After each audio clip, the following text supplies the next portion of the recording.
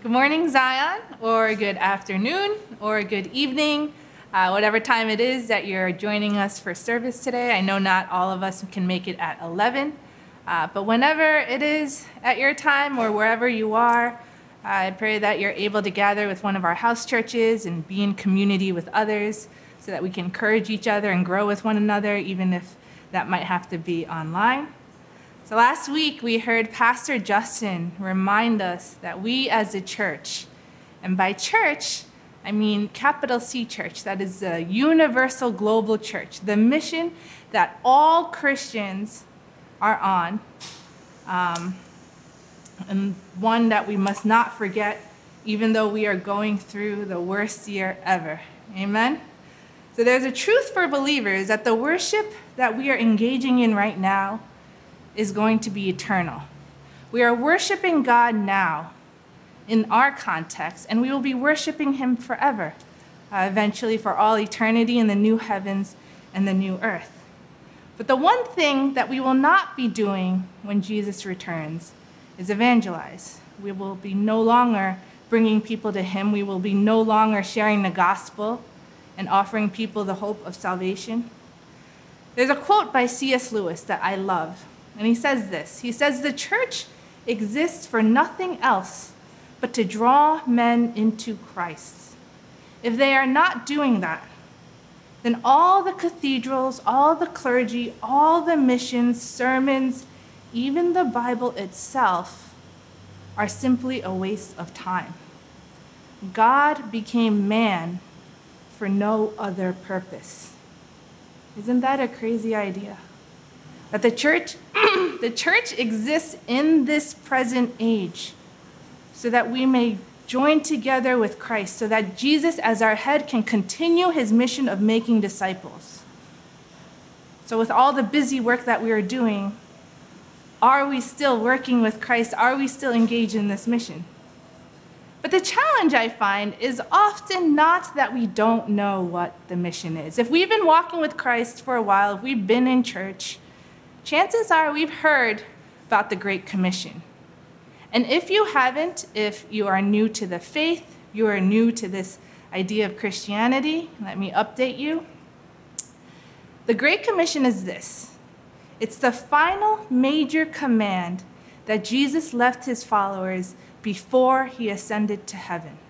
And that was for us as his followers to continue making disciples of all nations, of all the people groups on the earth, who by his grace will be saved from destruction through their faith in him. And this is the reason why churches often have outreach ministries. They have like youth concerts, all the awkward stuff that we do to try to engage non-Christians. But the reason why we don't witness as much as we do is not that we don't know what our mission is. It's more of a question of how. How do we do this thing that Jesus left for us to do?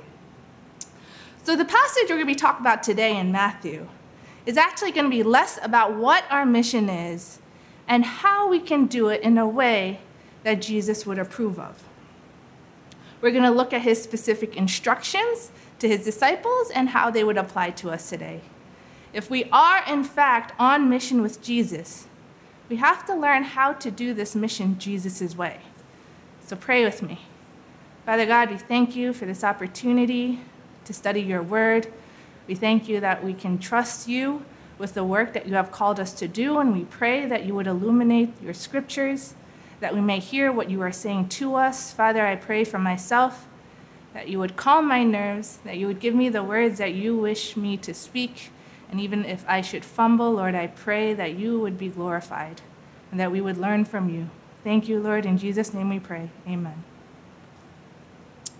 Early on in Matthew's gospel, after Jesus was baptized by John the Baptist, Jesus begins his ministry by proclaiming, "Repent, for the kingdom of heaven is at hand." Or in other words, repent because the kingdom of heaven is near. We're going to get into that a little bit more later. But the first few chapters in Matthew's gospel pretty much reads like a montage of all the things that Jesus is doing in his ministry. So he's doing a lot of teaching. He teaches and expounds upon the Jewish scriptures, which we know as the Old Testament. He's talking about greed and lust. He's talking about hate. He's calling out hypocrites. And in between his teaching, he's healing a lot of people. A lot of people. He's casting out demons. He's restoring sight. He's healing people who have been bleeding for 12 years. Well, a woman who has been bleeding for 12 years. Matthew can't record all the activities that Jesus is doing in his ministry. So he sums it up twice with the same phrase. So in chapter 4:35, Matthew writes, Jesus went throughout all the cities and villages in Galilee, teaching and proclaiming the gospel of the kingdom and healing every disease and affliction. He says this in 4:35, and then he says it again in 9:35. So this is the context that we are in. In the context, which we're going to start reading now, we're going to turn to Matthew chapter 10, verse 1. If you have your Bibles, turn with me. It is the first book in the New Testament. If you are using a phone, scroll with me to Matthew chapter 10. So I'm going to be reading from the ESV. And he called to him his 12 disciples and gave them authority over unclean spirits, to cast them out and to heal every disease and every affliction. The names of the 12 apostles are these: first, Simon, who is called Peter, and Andrew, his brother, James, the son of Zebedee, and John, his brother, Philip and Bartholomew, Thomas and Matthew, the tax collector, James, the son of Alphaeus, and Thaddeus, Simon the Zealot, and Judas Iscariot, who betrayed him. These 12 Jesus sent out, instructing them, "Go nowhere among the Gentiles and enter no town of the Samaritans, but go rather to the lost sheep of the house of Israel. And proclaim as you go, saying, the kingdom of heaven is at hand. Heal the sick, raise the dead, cleanse lepers, cast out demons. You received without paying, give without pay. Acquire no gold or silver or copper for your belts, no bag for your journey, or 2 tunics, or sandals, or a staff, for the laborer deserves his food. And whatever town or village you enter, find out who is worthy in it, and stay there until you depart. As you enter the house, greet it. And if the house is worthy, let your peace come upon it. But if it is not worthy, let your peace return to you. And if the house is worthy, let your peace, And if anyone will not receive you or listen to your words, shake off the dust from your feet when you leave that house or town. Truly I say to you, it will be more bearable on the day of judgment for the land of Sodom and Gomorrah than for that town. In the beginning of Jesus' ministry, he starts calling disciples. So the word disciple is another word for student. He starts calling students to follow him. Now, back in that day, if you wanted to be a disciple of someone, like say a rabbi or a spiritual teacher, it's usually the student who would approach, the potential student who would approach the teacher and say, hey, can you disciple me? Can you teach me? But Jesus does the opposite. He's calling people to follow him. And he amasses a group of followers. And in this passage, he calls 12 of them. Calls 12 of them together, and he gives them authority to cast out demons and to heal illnesses and sicknesses and afflictions. So he essentially gave them the authority that he had to do exactly what he had been doing. It's interesting because we don't know why he selected these 12 people. You know, some of the names we recognize because Matthew or the other Gospels have recorded their calling story. People like Simon Peter and Andrew. We've heard of them, but a lot of these names we've never heard before. Like Thaddeus. Do we know who Thaddeus is? We don't. And a lot of the names never appear again in the scriptures. But the fact that we don't know them, the fact that they're not famous to us, should actually comfort and encourage us. Because as far as we know, they're regular, faithful students of Jesus. They're faithful followers of him, just like us, just like we are. If Jesus were to call a list of followers today to send on a special mission, It's unlikely that he would have a list of all-star super Christian pastors like Matt Chandler, Michael Todd, John Piper, Justin Matera. It would be more likely that his list went more like this: John, who is called Johnny, and his wife Jenny Lee; Marilyn, the daughter of Nick and Marjorie, and her husband Louis; David, his brother Daniel, and his wife Stephanie; Joel, the nurse, and his wife Florence. It would be a list of faithful followers, not famous followers, but faithful followers whom Jesus would then empower. And that is our first point. If we are going to do Jesus' mission Jesus' way, we must understand that we are ordinary people, sent with authority from a supernatural God.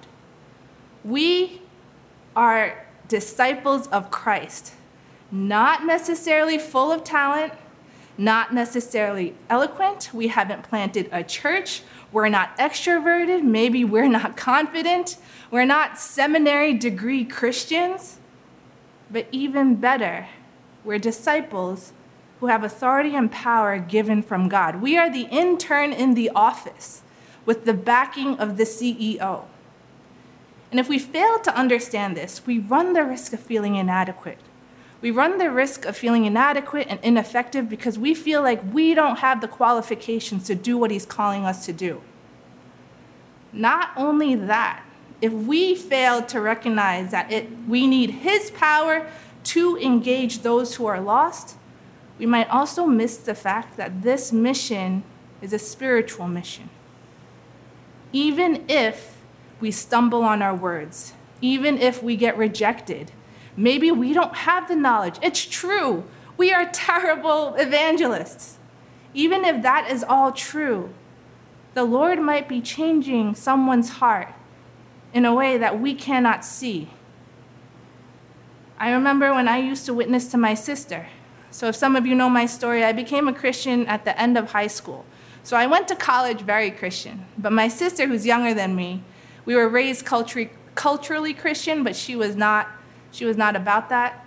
So by the time she got to college, I was still in college. And I remember late nights when I was witnessing to her through AIM. You guys remember AIM? I was witnessing to her through AIM while she was in her dorm room and I'm in my dorm room. And we would have these long conversations. And at the end of every conversation, she'd be like, all right, I'll think about it. And we'd sign off. And then a few weeks would pass. We'd have the same long conversation. She'd be like, I'll think about it. And one night, we did the same thing. We had a long conversation, and I was just telling her, Jackie, you have to commit to the Lord if you want to grow. She said, I'll think about it. And then the next day, she told me, after our conversation, that she had committed her life to Christ. So I did not know that, but I was being faithful to the Lord. Paul the Apostle wrote to the Corinthians that when he approached them, this is like a confession for him. He wrote in his letter that he approached them in weakness and fear. And he said that his message wasn't even plausible, meaning according to Paul, he didn't even make sense. He didn't know what he was saying. And yet a church was planted there. It's the Spirit who helps people understand his gospel.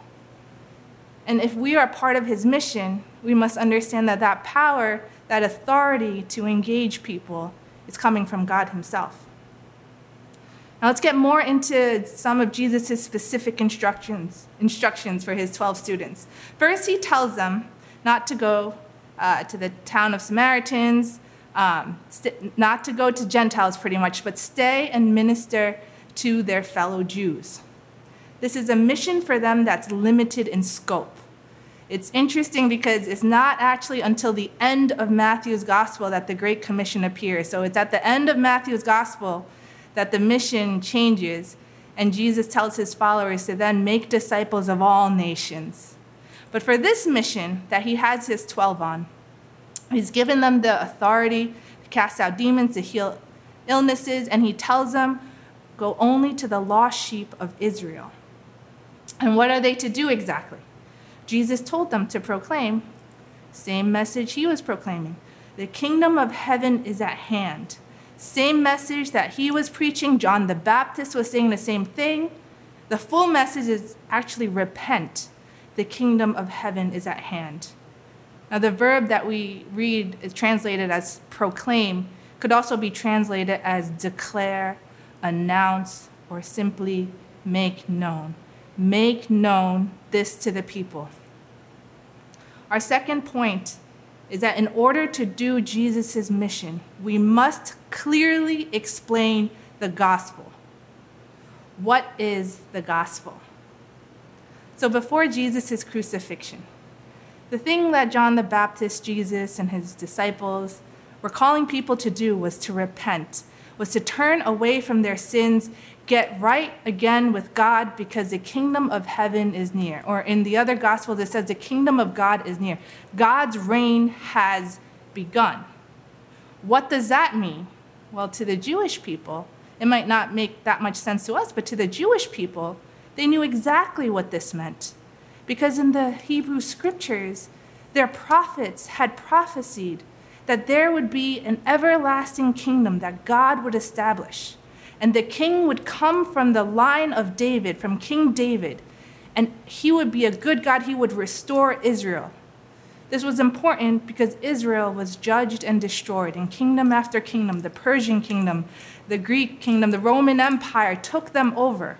But they had hope that a Messiah, or in Greek, the Christ, they had hope that a king was going to come and establish this everlasting kingdom. So when Jesus and his disciples are saying the kingdom of heaven is near, that's the kingdom. Get right with God because God is going to rule. Now, after Jesus gets crucified and resurrected, and he gives the Great Commission, he ascends back into heaven, we see that the apostles tell the gospel a little bit differently. It mostly stays the same. They're calling people to repent from their sins. But instead of saying that the kingdom is near, or the kingdom is at hand, instead of talking about God's kingdom, they're also saying Jesus is the king. Jesus is the Christ. Jesus is the Messiah. He is the king, and he came, and you killed him. He came, and he died so that our sins would be paid for, and we would have salvation. If we follow him, we would be redeemed. The good news now is not only that the king has come, but that the king has sacrificed himself for us. You know, what's often missing when we declare the gospel or share the gospel, I know we like to use the word share. It's a little fuzzy, but when we share the gospel with others, we often miss this aspect of talking about sin. It's this piece that's missing where we call people to turn away from the lives that they have been living in rebellion against God and to pledge allegiance to Jesus and follow him. And when we miss that part, that unfortunately creates a lot of Christians who love the fact that Jesus loves them, but have never reconciled what he saved them from. It also creates a lot of non-Christians who are very confused about the gospel message because what we tell them is that Jesus loves you. Cool.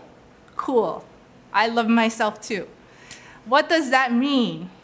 And we kind of dance around it, right? We kind of dance around, yeah, he loves you, but he also died. Okay, cool. So in my 20s, I'll share with you a story. In my 20s, I went on a Christian retreat with an old church. And it was the kind of retreat where you invite all your non-Christian friends and you go away, you get out of the city. And it's the last night of the retreat. And as we Christians do, we all sat in a circle. And we had a mic going around and the lights are dim and we're sharing testimonies. And everyone's sharing testimonies about how God moved in them at the retreat and how God has done such great things for them in their lives. And I felt the Spirit telling me to take the mic. And I hate when he does that because then I start to tremble. But he doesn't let up, so I have to get the mic.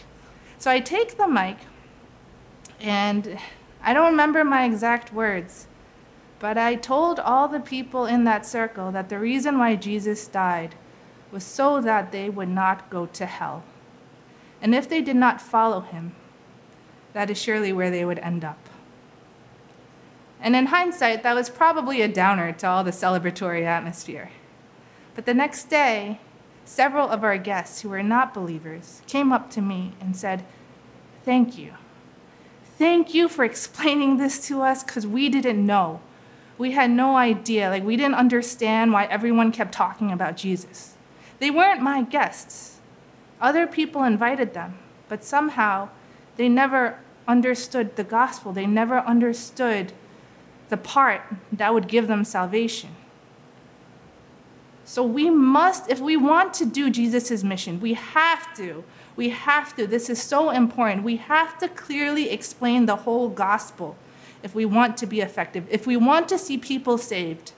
We cannot give them pieces, we cannot dance around, whether it's through texting or online or verbally. It has to be explained. Now Jesus continues his instructions. Now we're on verse 8. Jesus tells his disciples to go out, heal people, cast out demons, raise the dead. So our third point is that not only must we clearly speak the gospel, we have to minister to people's felt needs. What do I mean by that? Well, this is sometimes a contentious debate amongst Christians. Because what's more important? Is it more important that we share with them the gospel? Should our focus be the conversion of their spiritual state? Or should we also minister to people's poverty and suffering and oppression? A lot of churches confuse these two aspects. And I'll share with you why. A lot of churches, they make short-term mission trips. They'll call it a mission trip. And they'll send people to a country which is often predominantly Christian already, at least culturally. The gospel's around. And they'll help build an orphanage. They'll help run the camp, run the youth camp. And there's very little focus on evangelism. Now, those trips are really more like ministry trips. They're more like service trips. And yet we think of that, that's mission. Mission is helping people. But on the other hand, there are Christians who would give a homeless guy a Bible before they would give him food or clothes or help him find a home. From my understanding of the scriptures, Jesus was doing a lot of both. He was confronting people about their sin. He was teaching them. He was proclaiming the gospel. But he also cared about their suffering. And he was telling the disciples to do the same. What we have to be careful of is not falling on either end of the extremes. And it's very possible, depending on our personality, maybe just depending on how we were raised in the church, or what we were taught. We have to be careful not to be on one end where all we're doing is loving our neighbor and being good, great people to them and hoping somehow in the middle they'll figure out the gospel. And that doesn't work. Or we're on the other extreme where all we're doing is preaching the Bible, preaching the word, inviting them to church, and yet we're showing no love that accompanies what we're preaching. Why must we care about the struggles of those that we are witnessing to? We must care because it shows people that this kingdom is good and this Jesus, this King, is good. That the kingdom coming is worth living for, that Jesus is worth following. Otherwise, the gospel is just an abstract idea. It's just something that happens that'll help you when you die. And most people really don't think they'll die anytime soon. I'll give you an example about how proclaiming the gospel and caring for people's struggles, they don't have to compete with each other. So many of us have been caught up with protesting the injustices that Black men and women have experienced in our current system of law. But as we protest, now this is something that has upset Christians and non-Christians alike. As we are protesting alongside people who don't know Christ, are we also, as we care for the suffering, for the oppression, are we also telling them the gospel? Are we telling them that it's not supposed to be like this and it's not going to be like this forever? Are we telling our unbelieving friends as we fight for political and cultural change, or is Christ the King not even in the picture? We must proclaim clearly the true gospel, and we must accompany it by ministering to people's needs. Let's get to verse 9 and 10. Jesus tells the disciples not to acquire or get any money. That means don't fundraise for their trip. He tells them don't bring a bag, don't bring extra clothes. They are to embark on this mission relying solely on God and solely on the hospitality of the culture of the people that they will be talking to. And what this emphasizes for us is that we have to see that this mission is urgent. Why is Jesus telling them, oh, don't bring a bag, don't bring extra sandals, you don't need 2 tunics? At the end of chapter 9, right before chapter 10, Jesus, before he sends the 12 disciples out, we read that Jesus saw the crowds who were harassed and helpless, and he felt compassion for them. Crowds of people. The Gospels make it clear Jesus was often bombarded with throngs of people in need. The effects of sin had ravaged his people, and Jesus' heart was pained. So he gave his disciples no instruction to prepare for this trip. The disciples just had to go. He's essentially saying, you don't need to worry about money. The culture is going to take care of you. God's going to take care of you. You don't need an extra shirt. You don't need sandals. Just go. And I feel like we have to ask ourselves honestly this question. If we share this heart of Jesus that he has for those who are lost, do we see these crowds, these people that are suffering, these people who are in need of Christ and in need of a Savior, whether or not their physical circumstances show it? Do we see the spiritual need of those who have no salvation in Christ? Or have we burdened ourselves with other things on our mind, other things in our lives? Like maybe we're like, God, I know I should talk with this person who is struggling and he doesn't know the Lord, but I got to finish this paper first. I got to finish this paper for school. Or maybe we think, yeah, God, maybe when the kids are grown, I got to do homeschooling now. Like there's just so much at home I have to worry about. I can't take time to have coffee with this person right now. Maybe we're thinking about our careers. We have so much holding us back, burdening us, distracting us. Maybe instead of seeing crowds that need Christ, we're just watching the news and all we see is the pandemic, the protests, and the politics. There's this phrase that they tell new moms, which I don't think is that helpful, but they say the days are long, but the time is short. We might think we have all the time in the world to evangelize, especially to our loved ones. But Peter writes in 2 Peter that the reason why Jesus has not returned is because he desires no one to perish, but everyone to come to repentance. Jesus has not come back because he's still waiting for people to come to know him. He's waiting for us to do the job that he called us to do. He also says that the day of the Lord will come like a thief, and then the heavens will pass away with a roar, and the heavenly bodies will be burned up and dissolved, and the earth and the works that are done on it will be exposed. I know many of us have been struggling and wrestling with how our country's leaders have been handling the pandemic.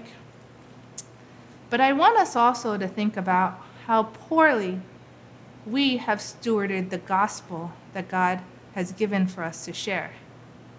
How many people suddenly realized as their loved ones are suddenly on an intubator, suddenly they got COVID, suddenly they're in the hospital, suddenly their heart problems, their blood pressure, all this is catching up to them. How many of us as Christians suddenly realized, God, please save this person. Let him know you, Jesus. How many of us have messaged our Bible study groups and messaged our church, please pray. Pray for my brother-in-law. Pray for my friend that I grew up with because he doesn't know Christ. And now he's sick. Let's not wait until more people who we love, who we know, are on the brink of meeting Christ before we decide to share with them he who will save them. The mission is urgent. Now, our final point, simply because this mission is urgent, simply because we need to get going, we need to make known this gospel that will save people, we need to show people that this kingdom is good, simply because the time is urgent, it doesn't mean that we should do this haphazardly. Now we're in verses 11 to 13. Jesus tells his disciples to exercise discernment. He tells them that when they go to a village or a town, to find out who there is worthy. And by worthy, he means those who will not only be hospitable to them, but also be receptive to the message that they bring. If they reject the disciples, Jesus tells them, just shake the dust off your sandals when you leave. It's a sign of condemnation on them. That was just a phrase that meant, sever all ties. They rejected the gospel. So as Jesus' representatives in this mission, we also need to be discerning. We need to look for those who might be seeking him, in whom the Holy Spirit might be working in. The opposite of being discerning might be getting into argument after argument with an atheist who likes to harass you on Facebook. That's not the mission that Jesus sent us on. We have to be discerning. It might be trying to talk to someone who clearly has told you they don't want any part of this. We know from the scriptures, Jesus did not beg anyone to follow him. We know that him confronting people of their sin caused people to walk away. And for us, if there's no interest, we also have to leave them to God. But how can we know this? How can we know who we're supposed to evangelize to? How are we supposed to know who the Spirit is working in? This actually came up in my house church last week when we were talking about how to discern. And my answer was to seek the wisdom of the Holy Spirit and to keep in step with what he is doing. The disciples here in this mission, they don't have the Holy Spirit now. They only receive the Holy Spirit after Jesus leaves, after Jesus ascends back to heaven. Then the Holy Spirit comes upon them. And if you read through the book of Acts, you will see that in all aspects of their ministry, the Holy Spirit is right there performing miracles, teaching them, guiding them. It says that the Holy Spirit kept Paul from going to Asia. Why? We don't know. But it says the angel of the Lord, God himself, led Philip to go to this chariot in which an Ethiopian eunuch happened to be sitting there reading the book of Isaiah. How in the world would Philip ever know that there was someone studying Isaiah, studying the prophet Isaiah, not understanding and waiting for someone to come teach him? It was because the angel of the Lord told him. And so for us to be discerning, is this the right time to talk to this person? Are these the words to say? Is he interested? Or maybe maybe I don't know. I would say that trust the Holy Spirit and pray for your friends and pray for those that you're considering witnessing to. So we've gone through a lot in this passage, a lot of stuff. And his instructions highlight so many things that we can use for fulfilling his mission today. We can feel encouraged that we are sent with authority from God. We don't have to feel like we're powerless. We don't have to feel like we're inadequate. We must be careful to explain to others the true gospel If you struggle with this, and I encourage you in your house churches, do some role play. Have someone play someone who's not Christian and have someone play the Christian. Just practice sharing the gospel however you can and try to avoid using weird Christian language. We have to also accompany our preaching of the gospel with acts of service. I know last week, Joseph Martin, I think, posted on the app asking if there are any opportunities in the local community that our church could partner with. Do that in your house church. Look at how you can glorify God by giving an example of the kingdom to come. Pay attention to what people are struggling with. One thing we talked about was sharing Jesus' heart for the lost and realizing that the mission is urgent. This might be hard to do, but spend time with him and you will see that is what is on his heart. Spend time in devotionals. Pray. Ask the Lord for this heart. If you're like, yeah, I'll be honest with you, Tiff, I don't really care about anybody. Ask the Lord. Ask the Lord. Just as a side note, you don't have to feel something to obey something. It helps a lot, though. It helps a lot. So I would advise you seeking that heart. But even if you don't feel it, that doesn't mean you don't do something that the Lord has called you to do. And the last point was that we have to be discerning. We have to trust the Spirit. We have to pray for those that we're witnessing to, the ones that we're considering witnessing to. The time is short. Jesus himself told the Apostle John in the book of Revelation, he said, I am coming soon. So Zion, let's be part of helping to gather his lost sheep.